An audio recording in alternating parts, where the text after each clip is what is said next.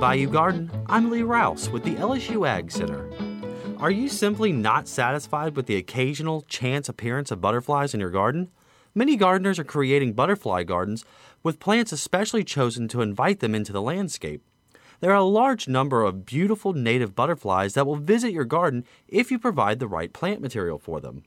Also, Louisiana is on the migration route for the monarch butterfly. This butterfly will overwinter in Mexico and then migrates to the northern United States in spring and summer, then travels back down south to Mexico in the fall. So many Louisiana gardeners plant milkweed in their gardens to provide for the monarch butterflies. To properly plant a butterfly garden, you need to have general understanding of the life cycle of butterflies. They pass through 4 distinct stages. First is the egg, then the caterpillar, sometimes called larvae. Then there's the chrysalis or the pupa, and the butterfly or the adult. Although they may look very different at each stage, it is important to understand that a caterpillar is not a different creature. It is simply a baby butterfly or moth. Although some of the butterfly caterpillars, such as Gulf fritillary larvae, appear to be heavily armed with spines, none are able to actually sting you. Moths are closely related to butterflies and also have a caterpillar stage.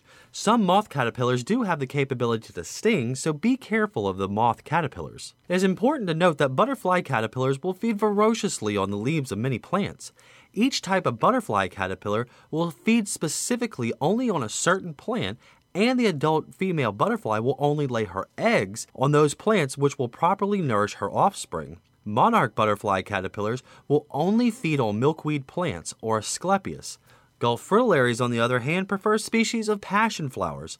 Then there's the parsley worm, which grows up to be the eastern black swallowtail butterfly.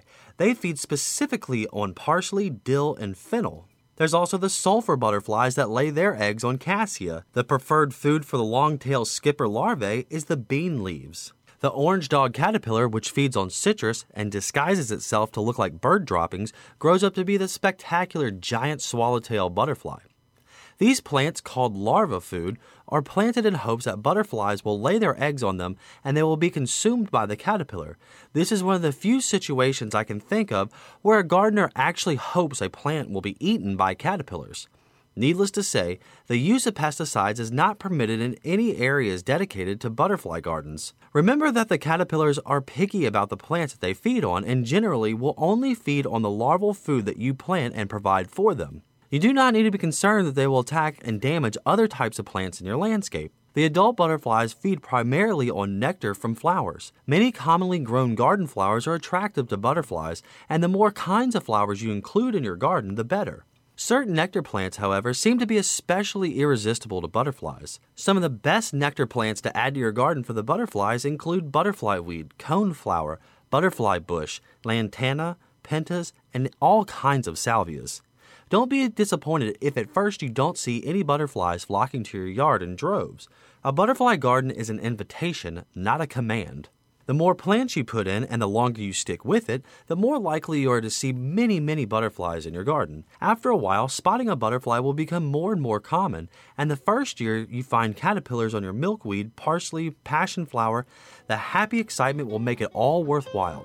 This is Bayou Garden. I'm Lee Rouse. Join us next week at this time for more on your garden. In the meantime, follow me on Instagram at Rouses_horticulture or check out previous podcasts of the show available at WRKF.org.